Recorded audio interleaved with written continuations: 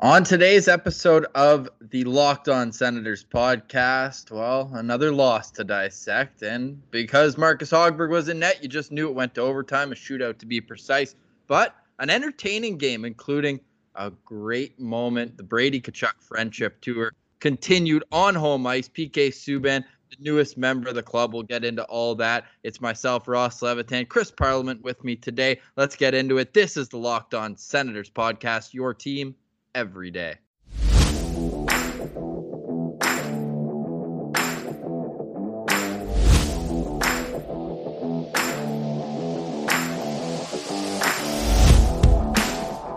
Today is Tuesday, January 28th, and Parley, that was the best fight of Brady Tkachuk's career. I mean, he was throwing those left hands early and often, and they were heavy. He had Subban's head down, and he was just pummeling him.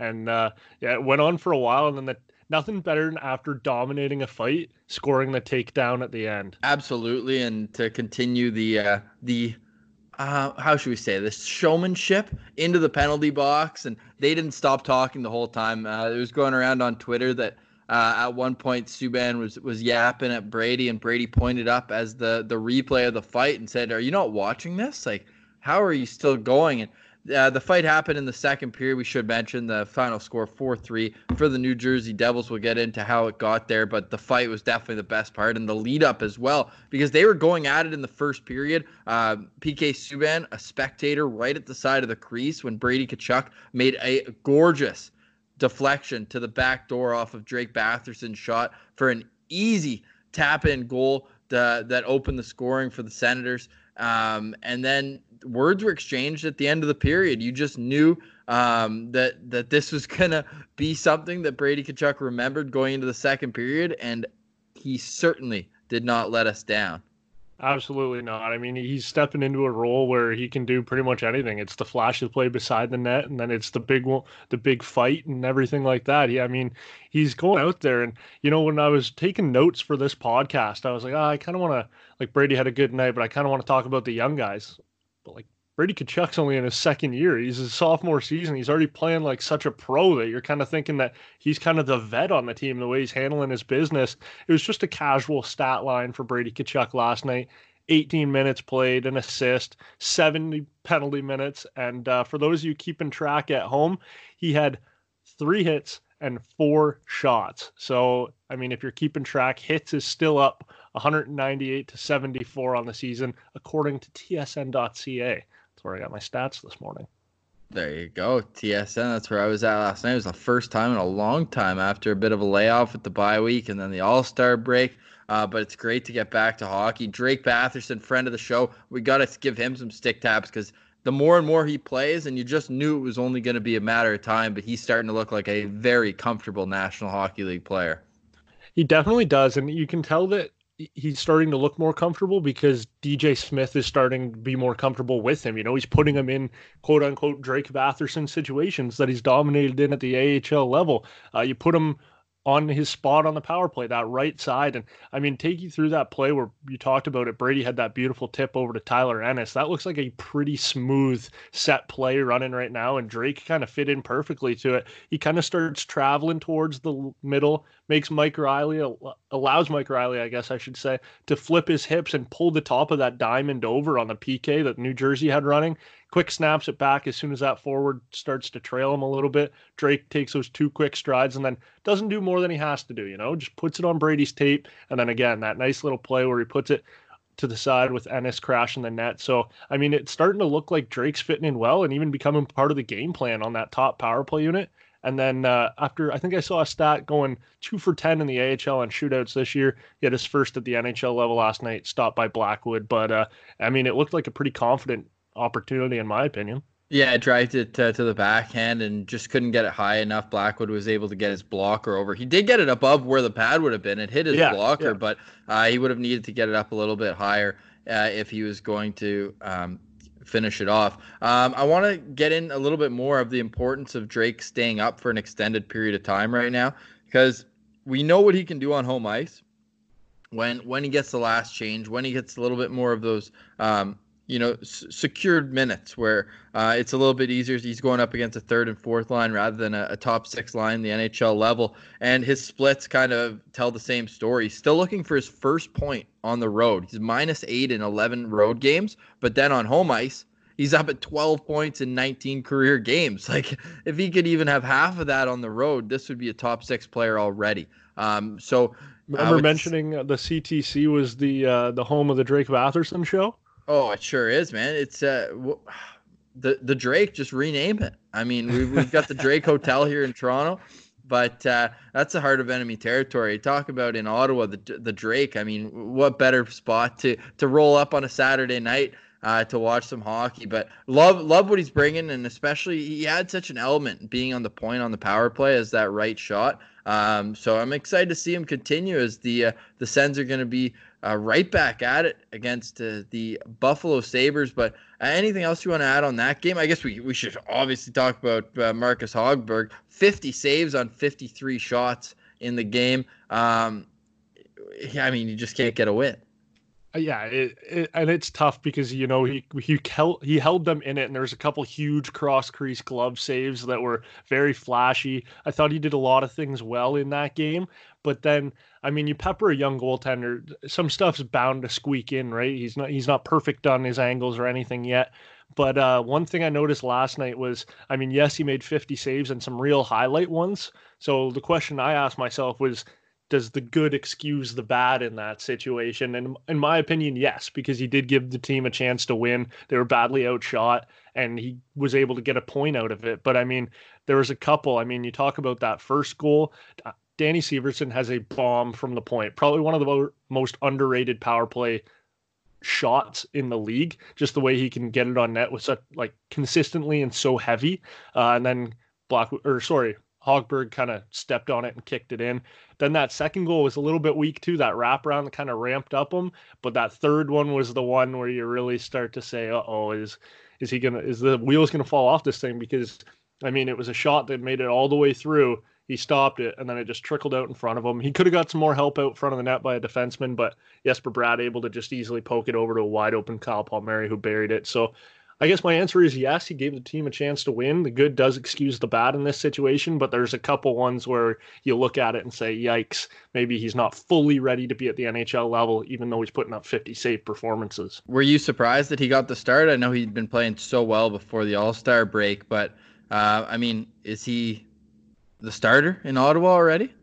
I'm starting to look at this as Andy's the number 2. It doesn't matter who's in front of him. You know what I mean? He looks like he's had trouble staying healthy lately. He's been shaky in starts. And I think that at the NHL level, for Craig Anderson in Ottawa right now with the team that's playing in front of him, I don't think he can put it together the way he used to be able to and make a couple acrobatic saves. I mean, he's getting older and stuff like that, but I think with a better team in front of him, a better decor in front of him, he would definitely be more effective. And who knows, if he's just having a bit of a lull right now, he could find it again and be the Andy we've come to enjoy watching the last couple of years. But right now, I mean, Marcus Hogberg, I would just keep riding him. And I mean, reports came out this morning that DJ Smith said there's no guarantee we see Andy tonight in the second half of a back-to-back. So I can't say that I'm surprised, to see Marcus Hogberg in that first game after seeing what DJ Smith had to say last night after the game. I wonder how much of that is DJ Smith being like, man, I'm just going to play him until we can get a win for him because he's playing so well. But that would be almost unprecedented this season in the National Hockey League for a goalie to play 2 sets of back-to-backs, both games, in the span of about a week and a half. Of course, they had a layoff in between, so you could say he's a bit more refreshed than he would have been. But it was only a couple. It was the 10th and 11th at Detroit, and then home to Montreal. Shocker! Both those games went to extra time. As Hogberg in 12 games this year has only 2 wins, but 6 overtime losses, which is just crazy. Ross, you talked about what's going on in last night's game, and if we want to add anything more to it, I mean, your goaltender it's the old cliche in hockey, your goalie has to be your best penalty killer. Well, last night, that PK, man, oh man, I was saying earlier, joking to you on the phone, that 2 shorthanded goals come fast when they make the same Instagram post, and you just got to swipe right to see another one because they came quick in succession last night, and that brings Ottawa up to 10th, leading the National League. 10 shorthanded goals on the year. So, I mean, they look willing to jump up in plays and get those 2-on-1s. And it was kind of nice that after you score the first one, you don't have to hold on to it and shoot as well. You know, he made the nice pass and then Tierney slid it home after kind of being beat up at the blue line there. I don't know if you saw that. He was kind of looking at the ref and then after getting a glove in the mouth, but then he stuck with the play and ended up scoring a beauty there. But I mean, yeah, this PK who's started off the year really well, it's dropped to like pretty much average. They're sitting in 15th right now, but leading the league in 10 shorthanded goals. And you got to think JG Pageau has about 4 or 5 of those, eh? Yeah, definitely. And it feels like Connor Brown's in on all of them as well, whether he's setting up the play or moving with speed. Love the move that Tierney put on, just going across the body. Everyone was moving to the right, including Blackwood, and he just brought it to his backhand and tucked it in 5-hole. So that was a nice finish to that one. You might notice Pilsy not with us. Brandon Pillar is actually on his way to Buffalo. He's going to be doing a scouting assignment for Send Central today, but there's a game to play. Buffalo Sabres, I mean, when's their rebuild going to get into the next level? It seems like every win they're getting is just strictly the Jack Eichel show this year, and Sens fans are well aware of that with the 4-goal performance that he put up on Ottawa earlier this season. What are you expecting from tonight's game? Well, I mean, Jack Eichel's coming in hot, too. He was one of Bruce Garriock's players to watch in this report in The Sun this morning. He's got 11 points in his last 10 games, and he's getting a good buddy back. Jeff Skinner's back after missing 10 with an upper body injury. So who knows if they'll play together tonight. But, yeah, Eichel and Skinner back together, that's going to be tough for whoever ends up being in net. But, yeah, Buffalo's, I mean, you mentioned Eichel kind of runs the show over there, and he always seems to play well against Ottawa. Ottawa's only won 1 of their last 6 games against Buffalo. 1 out of 6, man. That actually kind of makes sense. It feels like it's been a while since Ottawa's got the better of Buffalo. And Ottawa loses against division matchups anyways, so it's just pretty much. Yeah, fair enough. The Buffalo one, man, remember when they were a rival? It feels like the games, they just don't have any emotion anymore. Back in like 2006 when Buffalo got the better of Ottawa in round 2, and then, of course, everyone knows in 2007 in the conference finals when Ottawa won, there was the brawl in the regular season, but all that animosity is just withered away. I mean, continuously rebuilding for Buffalo. There's so many pieces that have been shipped out, and every time I see Buffalo play, I mean, there's a lot of talent there, but they're missing that like one piece. And how good would Ryan O'Reilly fit into that lineup right now? Oh, he'd be awesome. Do you see the picture at the All-Star game of Ryan O'Reilly with the 2 Tkachuk brothers? I mean, man, imagine throwing that out there to start a game. I don't think it would get any better. Just a good Canadian boy between a couple of Yanks. Oh man, but all 3 just play the game the right way. Especially Absolutely. Matthew. Hey, that's coming up. Is that tomorrow, Wednesday? Zach Kassian returns from suspension against Matthew Tkachuk. We're getting way off track, but that's gonna be must-watch viewing if you're an NHL fan, or you can listen to it. And if you've been a listener of this podcast, I'm sure you've heard all the great advertisers that are working with the Locked On Network to reach sports fans just like you. But you may not know that the Locked On Senators podcast, it's a great way for your local business to reach passionate Ottawa Senators fans just like you are. Unlike any other podcast, Locked On gives your local company the unique ability to reach local podcast listeners, not just any podcast listeners, ones from the 613 in Ottawa.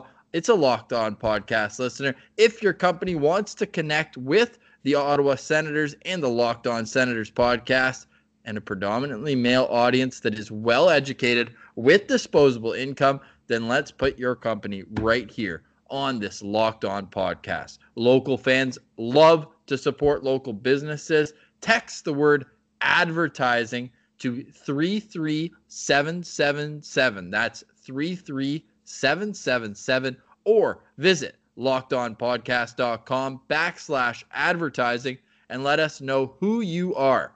We'll get our team to help your team achieve Locked On advertising success. Once again, text the word advertising to 33777 or visit LockedOnPodcast.com/advertising. We are looking forward to hearing from you and working with you to make your company achieve their advertising goals. There's not too many goals to report in Belleville, although Alex Formenton and Rudolph Balcers scored in what may have been the worst All-Star game on TV I've ever seen. It was in Palm Springs. It was for the players to go to California, but that was an absolutely empty building.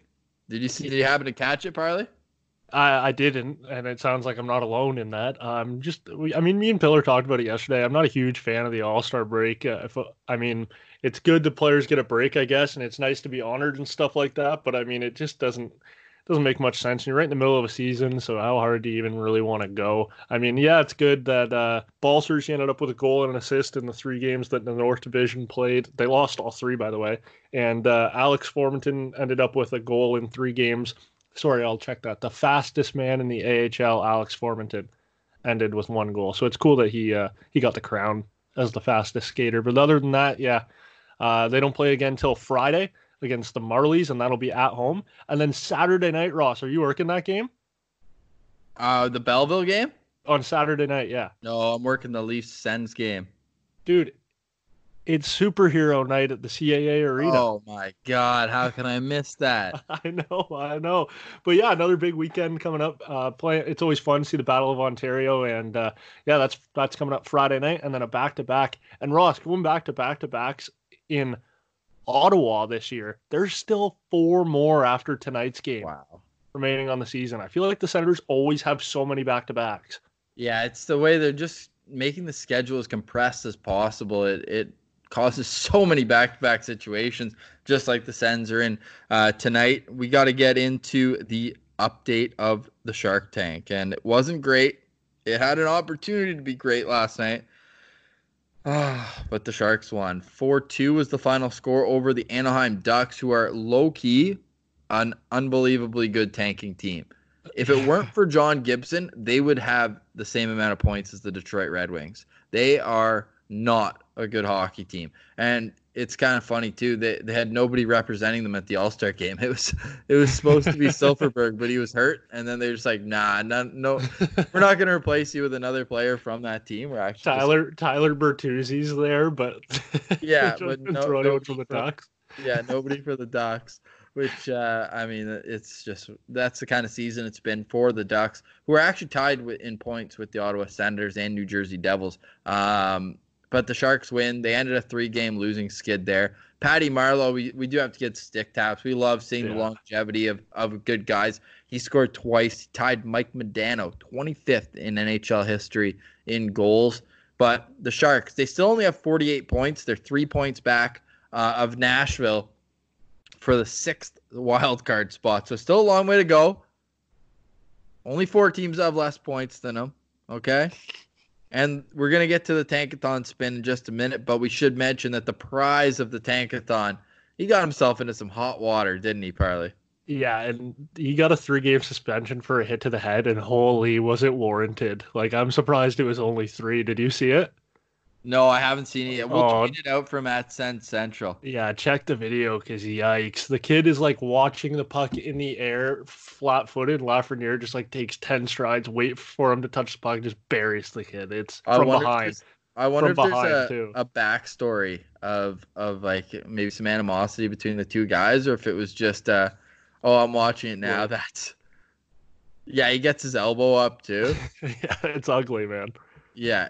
Good radio. Well, as we're saying, you can go to our Twitter @Sens Central if you want to see that Alexis Lafreniere, and he's still putting up a ton of points. He's got 80 points now? 89. 89 points in how many games? Sorry, Ross, check that. 84 points in 39 games played. So still a pretty good pace. I don't know. Is that good? Yeah, I'd say that's pretty good. And we've had some fun going with our Tankathon spin, which we're keeping track of. And it'll be fun once we get down the wire here as well. So we'll each do one spin. I will start it off. The website is tankathon.com/NHL if you want to play as well. Right now, the Ottawa Senators with the 5th best odds. 5th. It's not great. To get the first and overall 6th, pick. though. And 6th, true. No other team can say that they have the 2 opportunities. So without further ado, my spin. Oh, that's what you just love to see. The Ottawa Senators with San Jose's pick will pick first overall.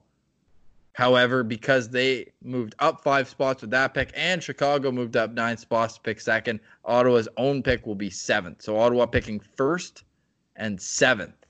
But as Pillsy and I said on the show yesterday, if the Sens pick number 1, I don't care where that second pick ends up. There's so much talent in this year's draft class. I would even say that in top 2. Does him or Byfield, either or. Hey, you never know about Tim Stützle, the German. Here we go. I'll hit the button. Ooh, all right. Not quite as good as yours, but the Senators do get into the top 3, moving up 2 spots. They're picking behind Montreal, who jumps up 6 spots. And the, I guess, Tankathon experts, as you mentioned earlier, the Anaheim Ducks picking number 2. And then the San Jose pick drops a spot to number 7. So number 3 and number 7, still not bad. I mean, one of them has to get into a top 3 pick, and I'll be happy. Absolutely. And there'll be another opportunity to do this tomorrow because the Ottawa Senators are back in action tonight. For Chris Parliament, I'm Ross Levitan. This has been the Locked On Senators podcast. We want to know what you think as well. So hit us up on Twitter at Sens Central. This has been the Locked On Senators podcast, your team every day.